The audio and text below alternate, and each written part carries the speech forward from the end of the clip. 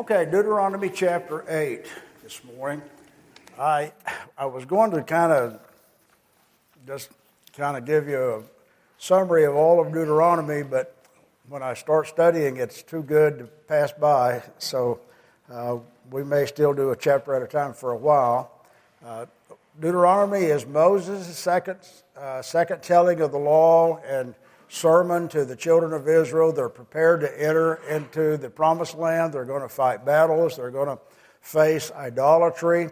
They've been isolated in the desert for these 38 years, and these people who are going to go in from 20 years old and up when they came out, or 20 years old and down when they came out of Egypt, now middle-aged kids were born in the desert, and they haven't seen Egypt, and they haven't seen Canaan. And so they have lived in a protective environment, and the Lord is saying to them through Moses in the second giving of the law and the instruction, and he's saying to them, here's what you're going to face, here's what you have to watch for, here's what I'm doing, what I've done, and here's what you have to do. And so I think it's just a great reminder for us. Again, in the New Testament, 1 Corinthians 10, it says that they were our examples upon whom the end of the age has come. We're living in the end of the age, and I'm not talking about Christ coming immediately, but the end of the age biblically is after Christ was crucified until he comes again. This is the end of the age. So we're living in this time. And we're to remember what they faced and not fall in the same traps. Unfortunately, we do. Unfortunately, we don't study and pay attention and as we should. And we have the same human nature that these people had. We have a different culture, but same human nature. Satan's temptations have never changed. Human nature has never changed. And we sin. And we fail to trust God. And that's what chapter 8 is about. It is that when you go into this land, you trust in God. So I can imagine the anticipation of these people. They know they're going to enter in this land. They've been in the desert or wilderness. It's not really necessarily a desert, all we think of that, but they've been in the wilderness. And now they have the promise of vineyards and houses, and they have a place to dwell permanently and get out of their tents, and cities they haven't built. And so they're anticipating going in. And so here's what Moses says to them and what's divided into chapter 8. Read with me verse 1. Every commandment which I command you today, you must be careful to observe, that you may live and multiply and go in and possess the land of which the Lord swore to your fathers. And you shall remember that the Lord your God led you all the way these 40 years in the wilderness to humble you and test you to know what was in your heart, whether you would keep his commandments or not. So he humbled you and allowed you to hunger and fed you with manna, which you did not know, nor did your fathers know, that he might make you know that man shall not live by bread alone, but man lives by every word that proceeds from the mouth of the Lord. You're familiar with that last phrase. So Moses is saying, you got to remember the commandments of the Lord. And he's not speaking just of the 10, but he's speaking of all that Moses had given through Leviticus and now into Deuteronomy. So he's speaking of all the law, the ceremonial law, the moral law, the hygiene law. He's saying, you just got to remember these things. You got to remember the commandments that the Lord has given to us. And then he said, I want you to remember, second, the testing that you've gone through. I want you to remember that the trials you went through were not random. They were testing of the Lord. The Lord tested you. And I say to you regularly, I believe in the sovereignty of God. So what that means is that God rules.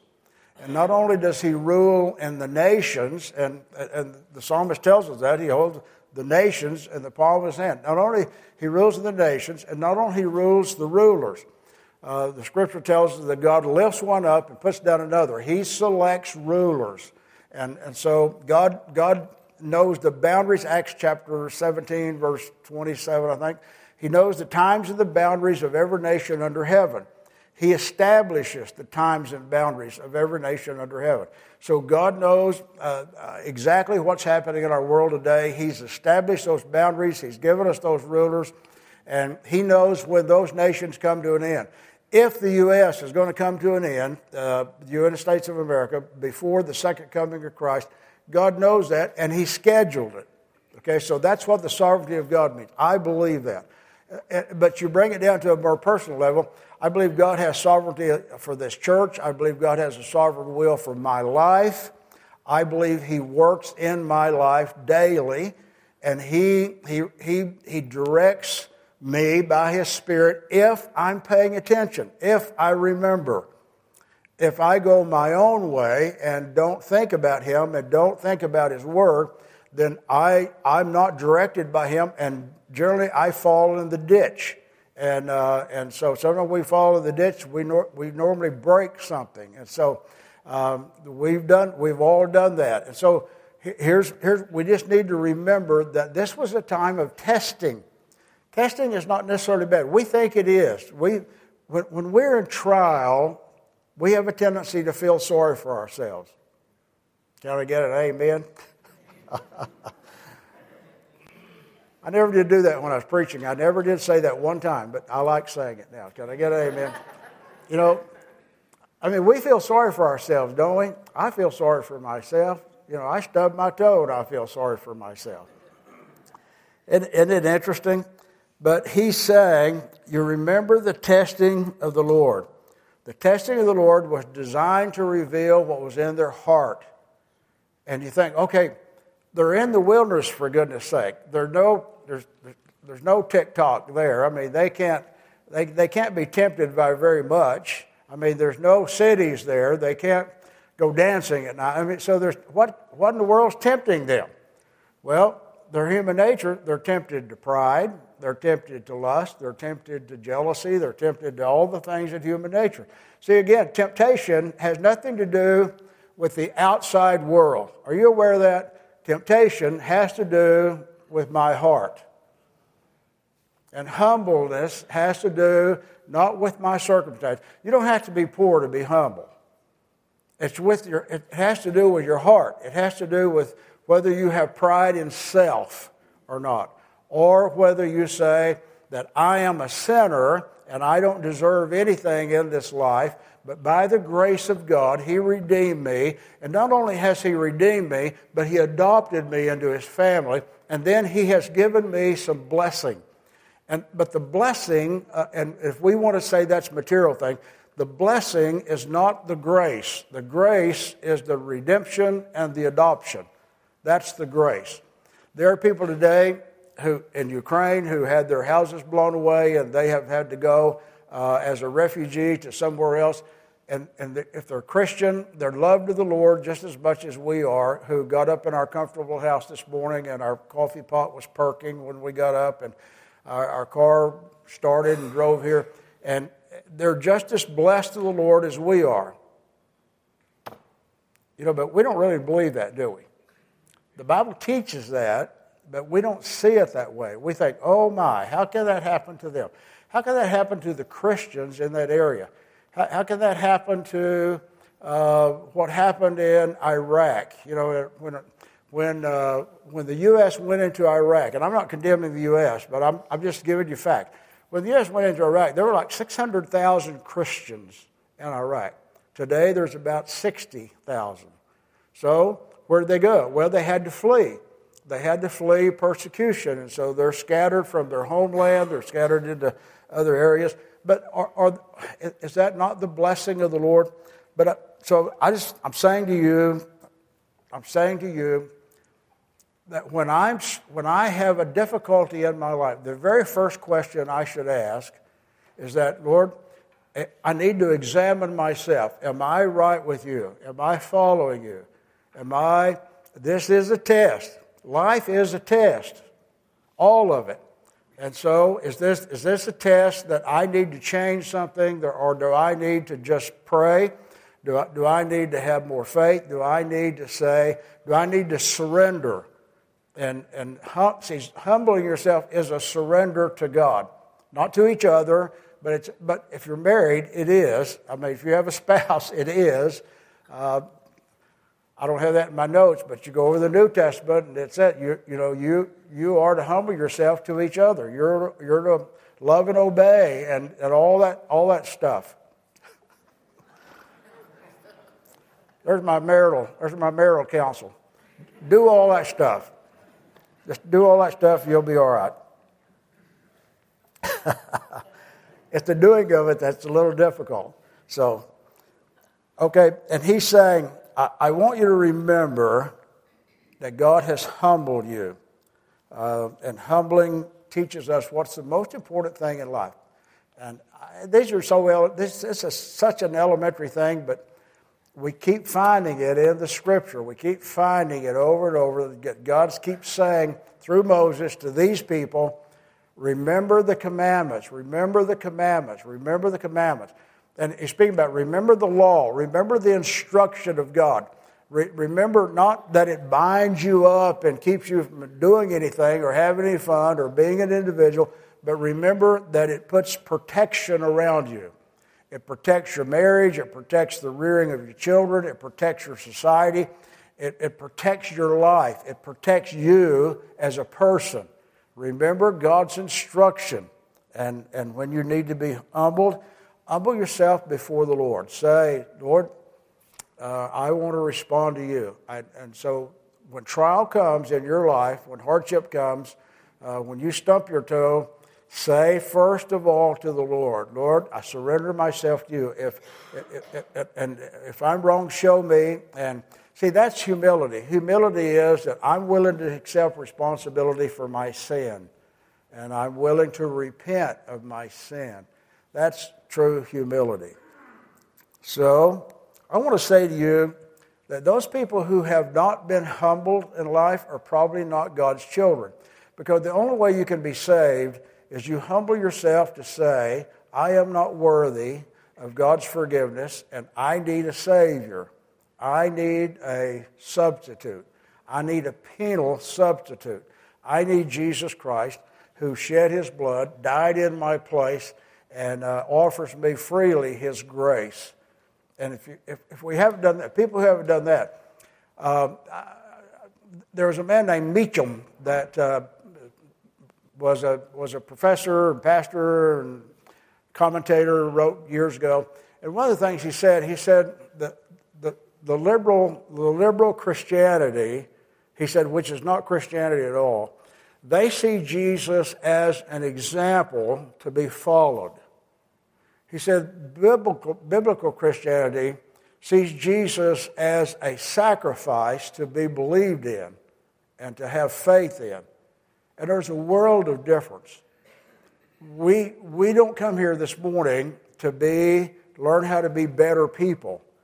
We come here this morning and we respond in gratitude because we're not better people, but because Christ forgave us and accepted us into His family, and He is making us into what might be better people.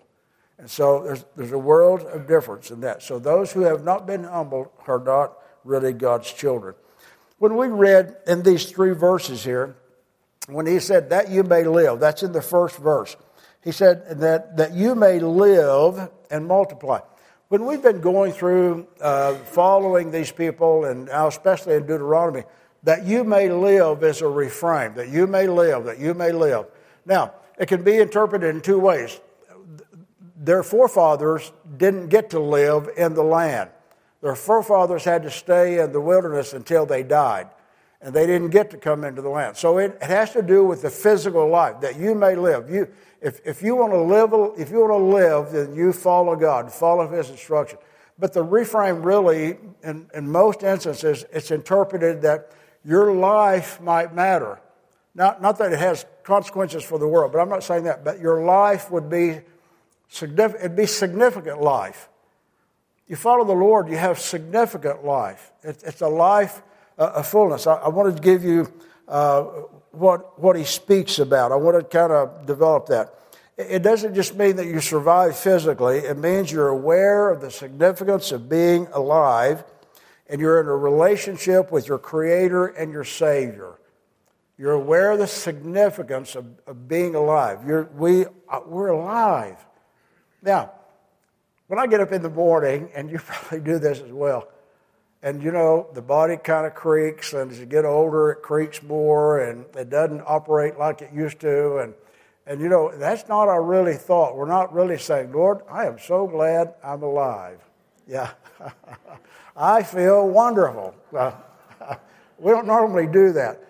But what it's speaking about is that we go through our time and we have a conscious awareness that I am a child of God. I am here at God's appointment. I live in this city and I live in this time frame, and bad as it is, Bill told us, I'm here at God's appointment. I'm God's child. God appointed me to be born to those parents and me to have a stepdad who was alcoholic. God appointed me to that. God appointed me to one day come to this church. God appointed me to salvation. He appointed me to marriage. He appointed me, and I am His child. And so He wants me to live. I am alive. I am living in His presence. See, to live doesn't mean that we're going to live eternally. We're going to live eternally, but we're living in God's presence today. If you're saved, you're living an eternal life today. You're living in the presence of God today. Now, one day we're going to live literally in the presence of Jesus Christ, resurrected, and we'll see Him in a bodily form. And we will have a sense and see the glory of God. God doesn't have a face, so we won't see God's face because He's not human. But Christ was made human, and we will see Him. But today we see Him by faith, but we still live in His presence. His Holy Spirit is within us. And when we come together, the Holy Spirit is within us as a group. And so we live in His presence today. So it's more than just being alive. He created us to worship. And worship doesn't mean church. It means we live in the awareness of God. And we respond with faith and gratefulness. When you come to the New Testament and the theme of life in the New Testament, I want to just give you these things really quick. Jesus said that whoever believes in Him should not perish but have eternal life. That's not when you die. That's not eternal life that happens when you die. That's eternal life right now. We have eternal life, we who believe in Jesus. John, in his gospel, said, whoever drinks of the water of life that Jesus gives will never thirst, but will have living water in him from the Lord. Okay, so today, we who know Christ, we shouldn't have a thirst for some kind of fullness. We have the fullness. We have the fullness of the Holy Spirit. There are religious sects that teach you that you can get a second blessing and be filled with the Spirit of God. Now, when you came to know Christ as Savior, you received and were sealed by the Holy Spirit. And that's all you get. The difference is whether you manifest the Spirit's leading in your life through the Word of God, or whether you quench the Spirit in your life and don't respond to the Word of God. See, that's the difference. You quench the Spirit, and the Spirit's not free to lead you and guide you and give you an assurance of who you are in Christ when you're quenching the Spirit. How do we quench the Spirit? By being disobedient to the Word of God, by not following the dictates of the Word of God. And I'm not talking about checking every detail of your sinful life and not ever sinning or not ever committing a bad thought. When I'm saying follow the details of the commandments of the Lord. The commandments of the Lord is that, Lord, I'm your child. I'm your child. I belong to you. And we have an awareness of God and His sovereignty in our life. We are sinners. We're going to sin. So that's not the issue. The issue is, what do we do after we're aware of it? What do we do after we're aware of it? So John said, you have living water. You have living water in you from the Lord. Jesus said, I am come, listen to this, I am come that you might have life and that you might have it more what? Abundantly. Now what's abundant life mean? It doesn't mean the car you drive. It doesn't mean the house you live in. It means your relationship with Christ. He wants us to have an abundant life. And we want the abundant life. We want what's the guy in Houston that preaches in the big church? Olson. See, he promises things.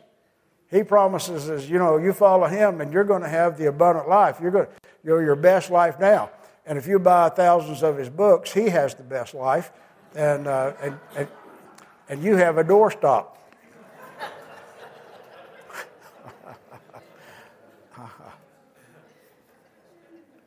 But that's not what he's talking about. When Jesus said, I want you to have life abundantly, he means that when you go through the trials of life and you're suffering and your body's suffering, your family's in conflict, or your children are having struggles with life, and what he's saying is that that abundant life is you say, I am here in God's presence and it's okay. And I'm okay, and it's okay, because I'm a child of God, and His Spirit dwells within me, and His promise is in my life, and whatever happens, it's going to be okay.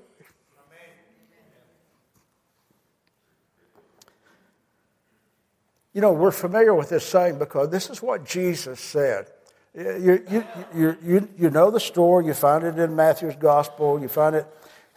He's led into the temptation. I want to read to you what a commentator named Raymond Brown wrote.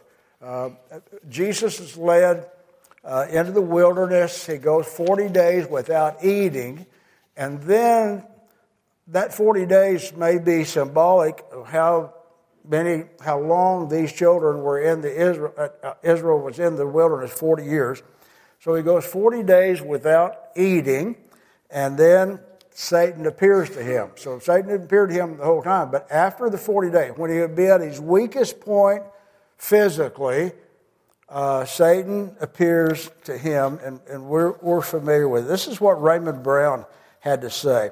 After Jesus' spiritual experience of his baptism, he was led by the Holy Spirit to the wilderness, and after he had fasted 40 days, he would have been desperately hungry. The devil then invited him to work a miracle by turning the light brown stones of the Judean desert into fresh, warm loaves so he might immediately satisfy his hunger. If he did, he would prove that he was God's son. That's what the devil said to him. If you're God's son. I put that in. If he proved he was God's son, as the voice from heaven declared at his baptism. Remember what happened at his baptism? God said, this is my beloved son in whom I am well pleased. Okay, so Raymond Brown said, but Jesus was not simply invited to turn stones into bread. It was much more. The temptation was to doubt God's word. Are you really God's son? Is what I'm adding that. Are you really God's son? If you are God's son, that's what Satan said. If you are God's son. You remember what he did to Adam and Eve in the garden? He said, did God say? Did God say? And then this is what did God really say? Now, this is my word. If you doubt God's word, you doubt God's nature. Because God is the God of His word. And when we doubt His word, we're doubting His nature. That's why I think our pastor mentions from time to time about there are churches that have basically reinterpreted the Word of God. And the problem is they're leading their people astray because they're doubting the nature of God. When you change His Word, you've changed who God is. God clearly said, this is my son. And then He said on another case, hear him, hear him. Would He do something to Jesus not in Jesus' best interest? Say, well, Yes, he sent him to the cross. No, that was in Jesus' best interest. That's why he came. That's why he was incarnate in the flesh. He was incarnate in the flesh, not to be an example of life for us, but to die in our place. So that was the right thing to do, for God to do that. And so when Jesus responded, and he used these very words, man shall not live by bread alone, but by every word that proceeds from the mouth of God. Now, I want to say two things. He said, you don't live by bread alone. Okay, so we have to have bread. We have to have things. We need a house. We need a car. In our society, we do. So we need things, but he's saying you don't live by those things, but by alone. Okay, so they're necessary, but they're not life. But we live by every word that proceeds out of the mouth of God. Here's what Spurgeon said. Spurgeon said, you have never received spiritual life by your own feelings. It was when you believed God's word that you lived, and you will never get an increase of spiritual life and grow in grace by your own feelings or your own doing. It must still be by your believing the promises and feeding on the word of God. Spirituality is not a feeling. I didn't get to come to the concert Thursday night. How many of you came to the concert? My wife came. I was working, and she blamed me of working, so I didn't have to come. But I would have come. But anyway, she was telling me that it was excellent. And I've told you sometimes when Robert's leading us in the congregation, I have a feeling, and it moves me, and I worship. But feelings don't make you spiritual. It's the words. It's the Word of God. And it's the expression of the Word. I'm agreeing with the Word of God. I'm understanding the Word of God. And so feelings are a part of worship. But you can't divorce them from the Word of God. You can't divorce them from what you're thinking and what you understand. And so it comes together. Feeling is a part of worship, but it's based, the foundation of that is the Word of God. That makes sense to you? Am I saying it the right way? And then, okay, back to the text itself. Then we're going to read it verse 4 through 6. He said, remember God. And then he said, I want you to remember the commandments. And I said, I want you to remember what God did for you. Verse 4, your garments did not wear out on you, nor did your foot swell these 40 years. You should know in your heart that as a man chastens his son, so the Lord God has chastened you. Therefore you shall keep the commandments of the Lord your God. Chastening is a proof of God's love. Tells us that in the New Testament in Hebrews. Here's what Hebrews says. My son, do not despise the chastening of the Lord, nor be discouraged when you're rebuked by him. For whom the Lord loves, he chastens and scourges every son or every child whom he receives. He scourges me, he chastens you. And he does it because he loves us. It's a proof of his love. Our trials in life, the testing we go through is a proof of his love. And then, verse 7 through 10, we're to remember what God is now doing. He said, remember what God did in the past. Now I want you to remember what God's doing in your life today. Verse 7, for the Lord your God is bringing you into a good land, a land of brooks, of water, of fountains, of springs that flow out of the valleys and hills, a land of wheat and barley, of vines and fig trees and pomegranates, a land of olive oil and honey, a land in which you will eat bread without scarcity, in which you will lack nothing, a land whose stones are iron, and out of whose hills you can dig copper. When you have eaten and are full, then you shall bless the Lord your God for the good land which he has given you. Okay? We are sustained today by our faith. And the Lord gives good gifts to us. Where is it in Mark? It is his pleasure to give us everything. It's his pleasure to do that. Now, we're going to have it in heaven one day, but he gives us everything we have today is a gift from God. We're his stewards. What's God doing in your life today? Philippians 2:13. It's God who works in you to accomplish His will and His good pleasure to do that. He's at work in our lives. And then he says this in the next paragraph. Don't forget God. When you're established in the land, when all these things He's promised you in verse 7 through 10, when you have these springs and you have the crops and you have all these things, don't forget the Lord. So read verse 11 through 17 with me. And it's kind of a long passage, but read it with me. Beware that you do not forget the Lord your God by not keeping His commandments, His judgments, His statutes, which I command you today, lest when you have eaten and are full and have built beautiful houses and dwell in them, that's us, when your herds and your flocks multiplied, your silver and your gold are multiplied, and all that you have is multiplied, when your heart is lifted up and you forget the Lord your God who brought you out of the land of Egypt from the house of bondage, who led you through that great and terrible wilderness in which were fiery serpents and scorpions and thirsty land where there was no water, who brought water from you out of the flinty rock, who fed you in the wilderness with manna, which your fathers did not know, that He might humble you, that He might test you to do you good in the end. Then you shall say in your heart, my power and the might of my hand have gained me this wealth. We hear the refrain all the time that if you work hard, anything's possible in America. You know, it's just up to you. You just work hard, it's possible. And that's really not true. Now, I'm not against the American dream. But it's really not true.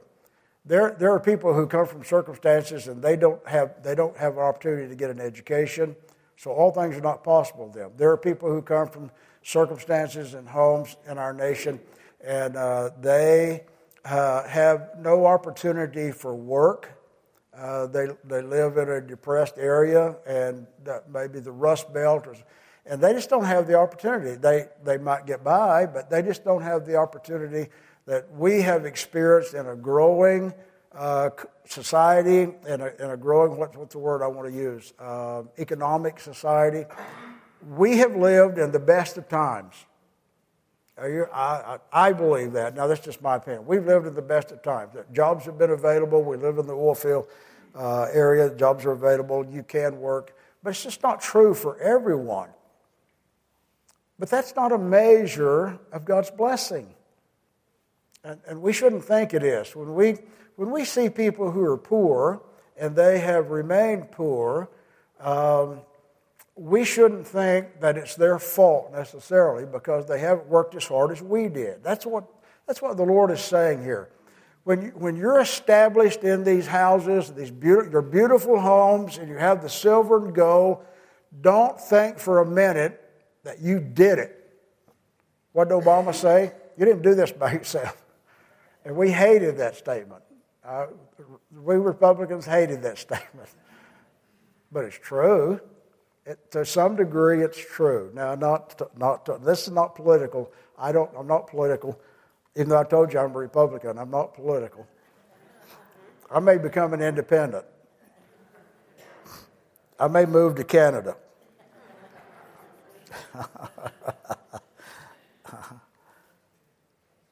We talked last week a lot, and I'm not going to belabor it. We talked last week a lot how easy it is for us to not pray for our needs, and because for the most part, we're probably established in our generation. We're probably established. We have maybe a little money in the bank, or at least we have a credit card we can use. You know, we don't have float checks anymore. We talked about all that last week, so I'm not going to belabor it. But what I want to remind you, how easy it is for us to trust the material world that we have instead of trusting God.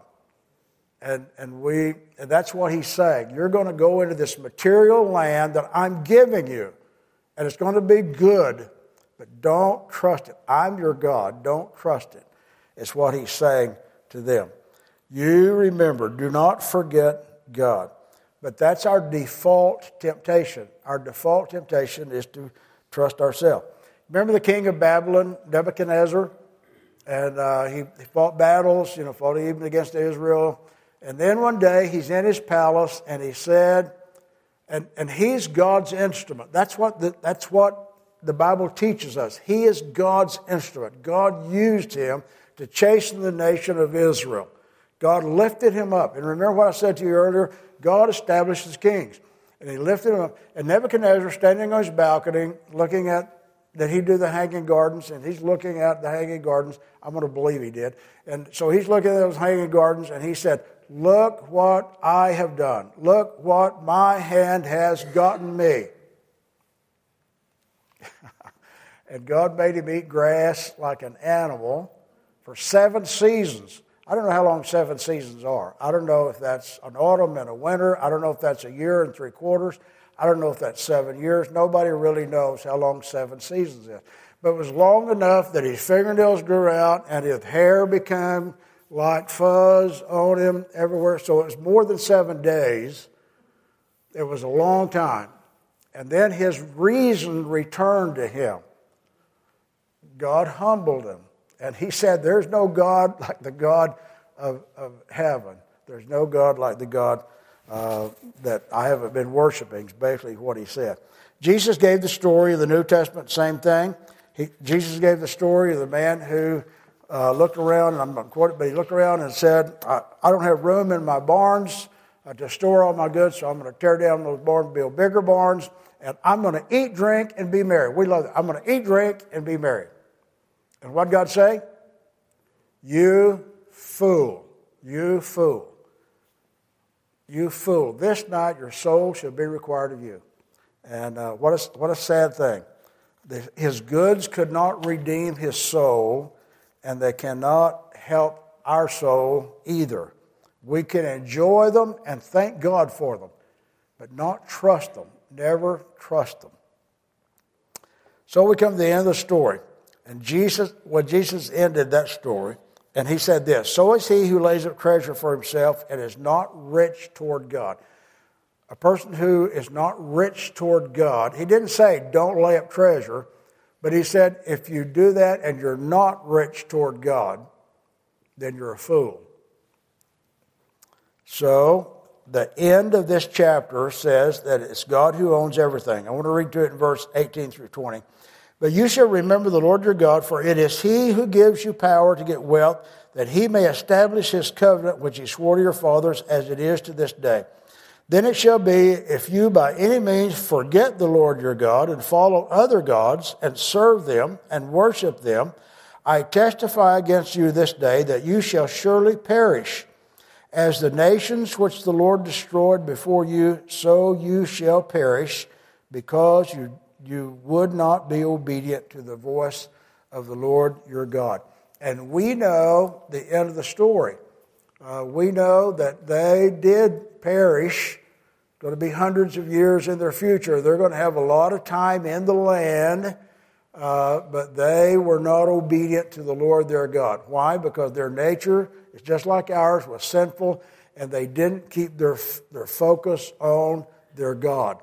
And their focus became on the things in the land. And it wasn't that they were terribly wicked, they drifted. And you can go from here and you read it in Joshua, Judges, you read it in the prophets. It's what the prophets, all the prophets, the minor prophets, the major prophets, they just keep saying the same thing in a different way and using different illustrations because they lived through it, so they have the illustration. And God spoke to them to speak to us. But here's the theme. The theme is that here is your God, worship him, and not idols. Not an idol of yourself and not an idol of the things of the world, but worship God. And they drifted into that worship, and the prophets come and they trumpet the glory of God and the majesty of God and the sovereignty of God. And the people come back. Some of them. Not all of them, but some of them. A remnant comes back. And so now they have focus. And then they drift again, and then they come back. And they drift again and come back. And you think, well, at least they all come back. But what about those people that they led astray while they were drifting? And that's what we're responsible for. We're responsible for our children, our grandchildren, the kids who come to this church. We're responsible that the people who have their eye on us, that they don't see us drift, and they drift and never come back. Remember, remember, remember. That's what the whole chapter is about. Remember, remember, remember. Pray with me, please. Our Father, we thank you this morning that you have given us your word. And Lord, we do want to remember you. We want to have a conscious awareness of you as we go through our days. And Lord, it's so difficult. Our eyes are upon what we're doing and what we need to do and the things of our world. And Lord, not sinfully, but forgetfully. And so, Lord, forgive us and help us as we go through our daily lives, and that we respond with grace and thankfulness. And Lord, even when we sin and you chasten us, that Lord, we turn to you with grace and thankfulness.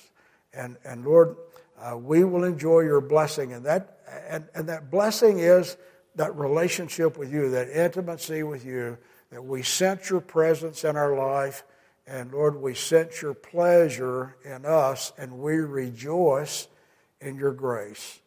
Please help us. In Christ's name, amen. Well, God bless you, and we will see you in church.